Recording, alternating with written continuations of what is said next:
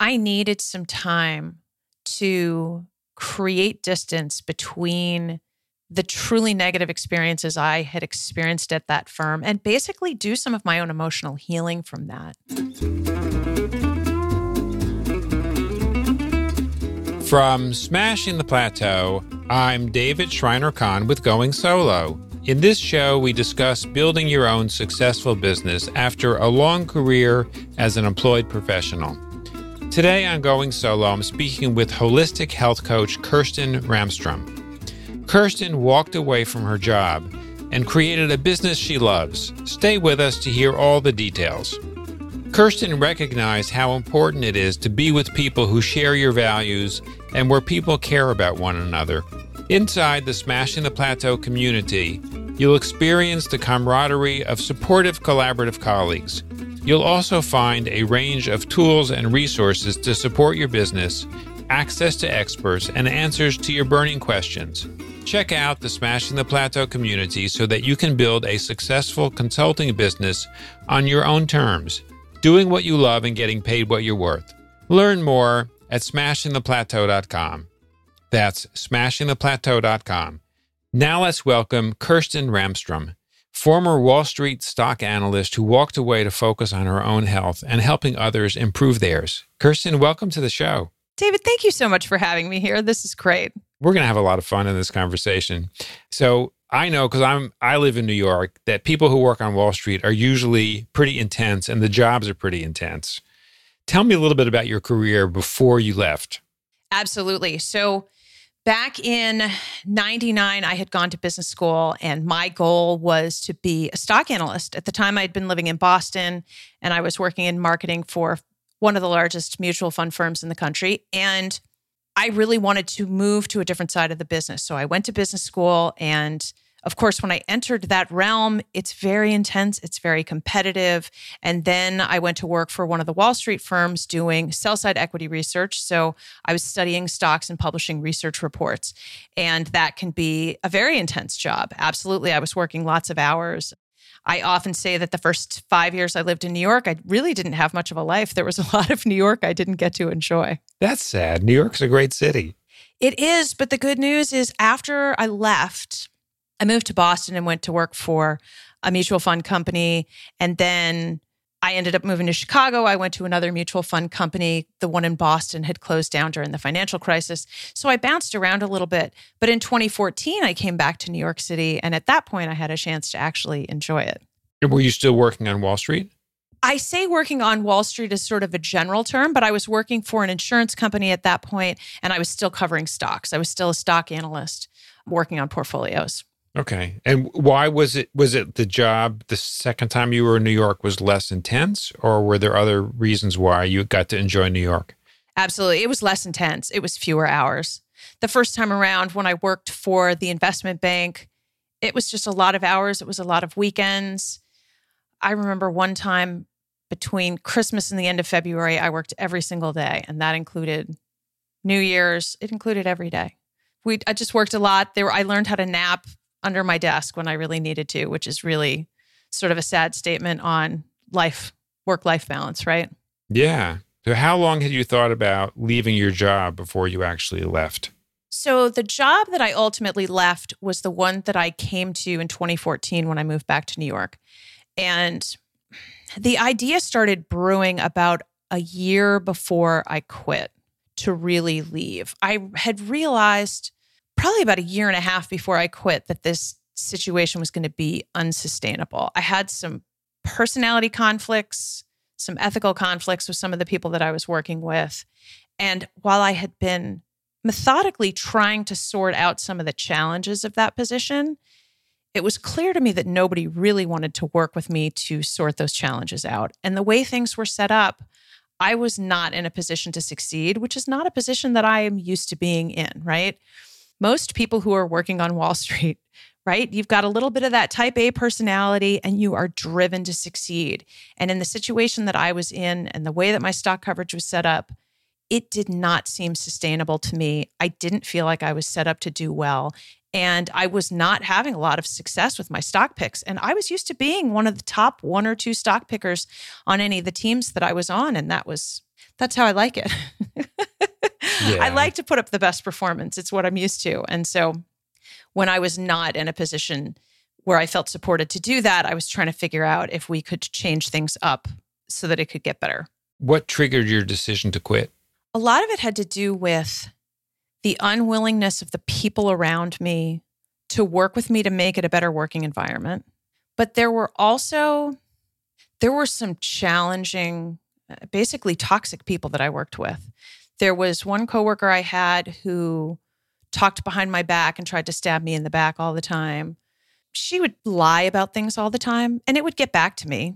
I had gone to that firm because a very good friend of mine who I'd known from my first job in New York had worked there. And so I had enough allies around there that I started hearing what was really going on. And so there was some backstabbing going on. There was also, I've got to find a nice way to put this. There were also some moral and ethical issues at that firm that I was not comfortable with. I did try to navigate through them as best I could. There were some situations that I had to remove myself from that people were not very happy that I was taking a stand on, but they were things that I was not going to give on either. And between the fact that I felt like I was not set up to succeed, I had somebody who was stabbing me in the back all the time, and I had these other moral and ethical issues going on, it made most of my focus at the time I was at work not on the actual work. I was going to say, how productive could you have been given that situation? Because I've known many people that have been in real dilemmas, just like what you've described at work. Some people use the words toxic workplace culture to describe these situations, but when you actually delve into the details, it's a lot deeper than that. And yes, so there are things like people doing a lot of, just say, political maneuvering going on inside the workplace, which takes a lot of your time and energy. There are things like either active or maybe, I was going to say active discrimination, or maybe subtle discrimination, but it's really clear that it's going on. Yeah, all kinds of things like this. And it makes it really hard. Even if you want to try to do a good job, it makes it really hard to have the energy and the time to focus on doing your job. Absolutely. And so many of these things were taking up all that time and energy. And I will tell you that there was a particular situation that came up one time on this person who was stabbing me in the back. And for the only time in my life, I mounted a very strong defense against this person and basically dug up a bunch of dirt on her. And I will tell you, if you're going to piss off somebody who's a Wall Street research analyst, we know how to find information. We know how to dig, and we can turn up all kinds of stuff. It's what we do on companies all day long, right? And so think about what happens if you're going to put all that brain power against something else, right? Yeah. And it's very much a distraction, but it was something that I really felt that had to be done to try to defend myself. And I've never tried to get anybody else fired before, but that's absolutely what I was trying to do. And what was interesting was, with all of the awful stuff I found on this person, they were not ready to get rid of her. And I'm like, okay. Right. Well, which speaks to the culture. Absolutely. And I was like, you sort of get one or the other, and I don't want to be here anymore. So the long and the short of your question is, a year and a half out, I knew it was unsustainable. And about a year out, I had come to the conclusion that I really just wanted to quit. I had interviewed for a couple other jobs, but my heart wasn't in it anymore. I'd been doing this for the better part of almost 20 years, and I was just tired of it. I enjoyed the business. I enjoyed the work, but a lot of the personalities and whatnot in that business are just exhausting, and I was tired. Yeah. So how long before you actually left work did you make the decision to quit? I started my countdown in August of 2017. I went out and I bought a calendar and I marked the number of business days I needed to be in the office. And I counted down until the day I got my bonus in mid-March. And So when was your last day? My last day was in mid-March. Oh, got it. And since you're running money, usually the last day when you go in and quit, that is generally your last day. They don't generally, sometimes they do. It depends on the relationship, but they will often not allow you to give 2 weeks of notice. They'll pay you for the 2 weeks, but they just get you out of there because they don't want sort of the cultural issues that can go along with that. And in my case, I had written them a letter and told them exactly why I was leaving because I knew that otherwise they would start making up stories about why I was leaving, and I wanted it on the record. And so it was not friendly. So I assume that you walked out the door the day you gave the letter. They walked me out the door with security. One of those. Yes, which was fine with me. I was happy to get out of there. I couldn't wait. I had already packed up all my stuff and moved most of it out, so it was fine.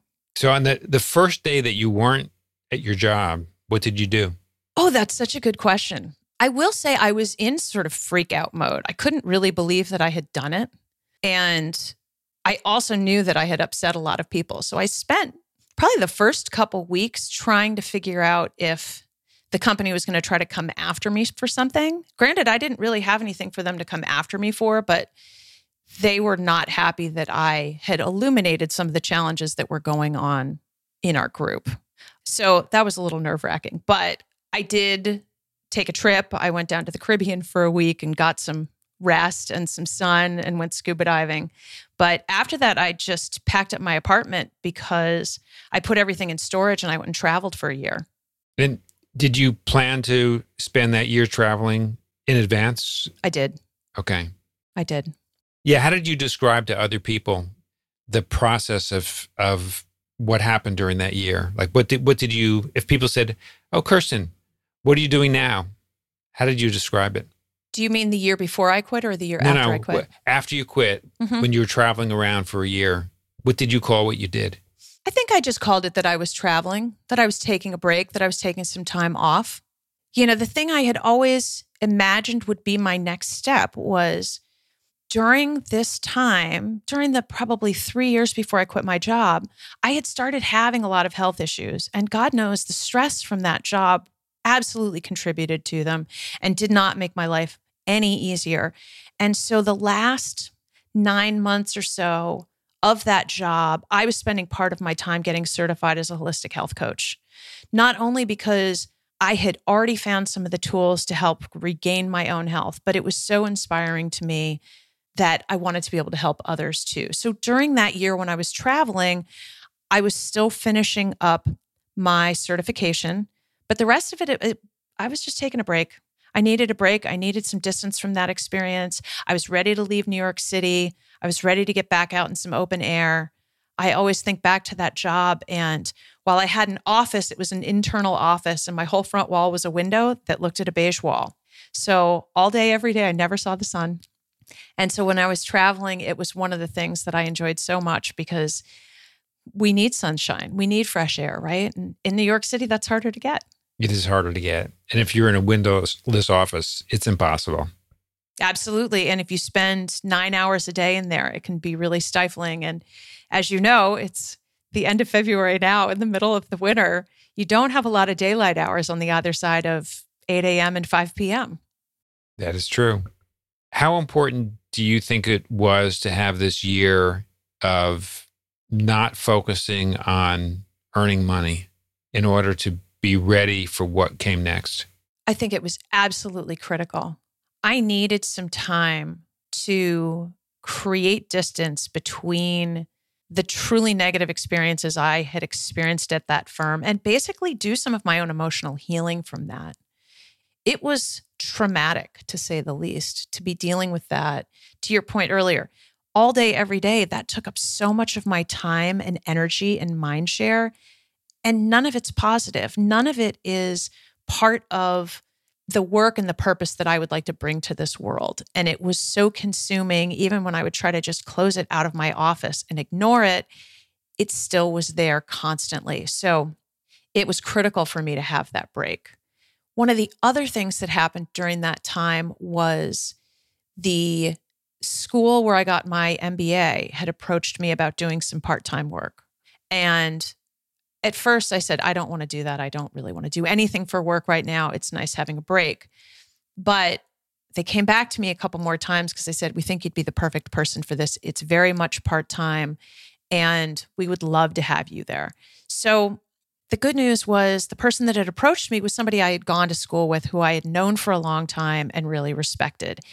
And The person who was the assistant dean of the school at this point was also one of my classmates, and one of the other critical people involved in the career focus area that I was going to be focused on was somebody I had known through my recruiting process from business school. So these were all people I had known well for 20 years. And so when I finally accepted the job, and it was just doing career advising for MBA students who wanted to get into the equity research business, at some point I felt like I was going back home to school. And this was such a comfortable place for me. And it was so nice to go back and have a reminder of what it's like to work with people who treat me well and have respect for the work that I'm doing. So it was only a few hours a week, but it was nice to get a couple more. It was nice to set foot in that direction again and get that positive reinforcement, which I'd been lacking. And it really started to rebuild my self-esteem because it was so hard to exist in that negative culture for so long because it weighed on me. Oh, for sure. I can only imagine.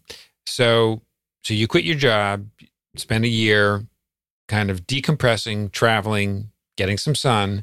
What came next?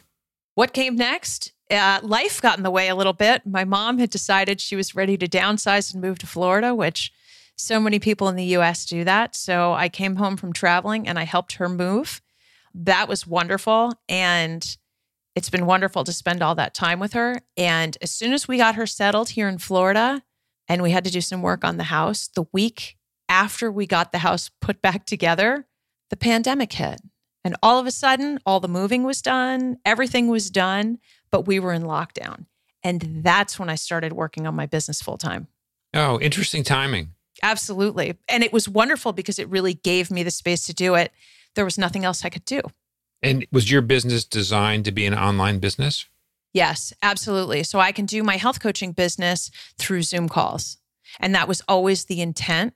And so as soon as the pandemic started, that first weekend, I sat down to figure out how to create myself a website. So while I'd gotten certified as a health coach, I hadn't done anything about building the business side. So I started working on a website. I started looking to find a lawyer so that I could get my legal documents all put together. So I'd have my legal disclosures for my website and my coaching agreements and all of that stuff, which was wonderful in the context of the fact that I couldn't really leave the house. Here's all these things I can do in this bubble, just trying to get everything put in place. And the timing worked really well too, because each state has different laws about health coaching. And I didn't realize this when I moved to Florida, but the laws were about to change and they were going to be much more favorable for me starting July 1st in 2020. And so it gave me a deadline between, call it March 15th when lockdown started, and July 1st to get all of my ducks in a row to launch my business. And was there an official first date? My first date was officially July 1st, 2020. As soon as the legal stuff came through, I had enough in place that I was able to launch that day. That's great. Well, congratulations. Thank you. How have things evolved since then, since July 1st, 2020? You know, it's been interesting. I love being an entrepreneur. I love having my own control over the pieces of my business. And I have loved learning new things. At the same time, I had underestimated just how many new things I was going to end up learning along the way. I had really thought it was going to be all about the health coaching, but there are so many other facets. As I said, I had to put together a website, and I could have paid somebody to do it, but I didn't really want to put all that money out at that point. And so I figured out how to do it myself. And it's really been a balance between trying to figure out what's worth paying for and what's worth learning and doing myself. And it's fun to learn a lot of these things. And, you know, I always studied businesses before, and now running my own has been fascinating, but there's a lot to it when you have to do everything. Yeah. So what if you decided that you don't want to do yourself and you rather have somebody who's part of your team to do? Well, I don't really have a team yet, but I certainly have a list of things when I'm ready to start building my team. One of the things I did to establish authority for my health coaching business was I started a podcast in November of 2020.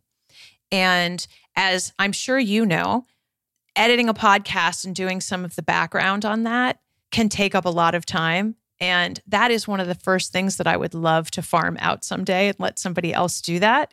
But in the meantime, I have learned to do that. I have learned more efficient ways to do that. I have a sticky note here on my desk that I'm looking at right now. Work smarter, not harder. So I'm always looking for the way that I can make that go faster. Even if I don't have the ability right now to hire somebody to do it for me, it is on the top of my list when that is the case. That's very smart. Kirsten, if you were to look back at somebody like you, or maybe you were being asked to advise somebody like you who has been a high-achieving professional, somebody who has done well, loved the work, and for whatever reason is at a point where that person would really much rather work for herself or himself, have greater control over their career and their destiny, doing what they love and what they're good at, serving the kind of people they want to serve. We just talked about, in brief, a whole lot of hurdles that you have overcome in the last few years. What piece of advice would you offer? The first thing is, for what you want to explore in your business, make sure it's something that you love. That is full stop the thing that gets me out of bed every day and motivates me to put so much time and effort into my business because I love it. And lots of people say you should be doing the work that you would do for free. Well, I will tell you, over the last 2 years, there's a lot of this work that I did do for free, essentially. And that's fine because I do love it. But that's the thing that keeps me going. I think the other thing is, especially with professionals who have been out in the workforce for a long enough period of time, you understand where your strengths are. And if you have not sat down and enumerated those and really gotten your head around what those are, it's a very good time to think about that. And then also to think about where your weaknesses are, because not all of us are good at every single thing in a business. And it's good to know what you're good at. It's good to know what you want to do. It's good to know what you're not good at, and it's good to know what you don't want to do.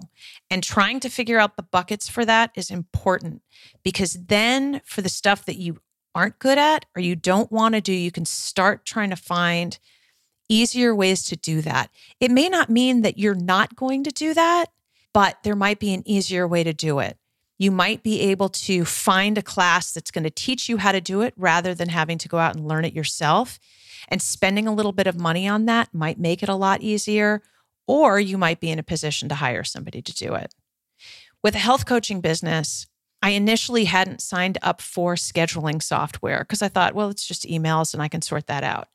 Well, it didn't take me very long before I realized that the $15 a month for scheduling software, between appointments for the health coaching business and for my podcast, I always called that my $3 a week virtual assistant, because for goodness sakes, that was worth $3 a week by a mile, right? It avoids all the back and forth and all the emails, because all of a sudden, all that scheduling can take on a life of its own.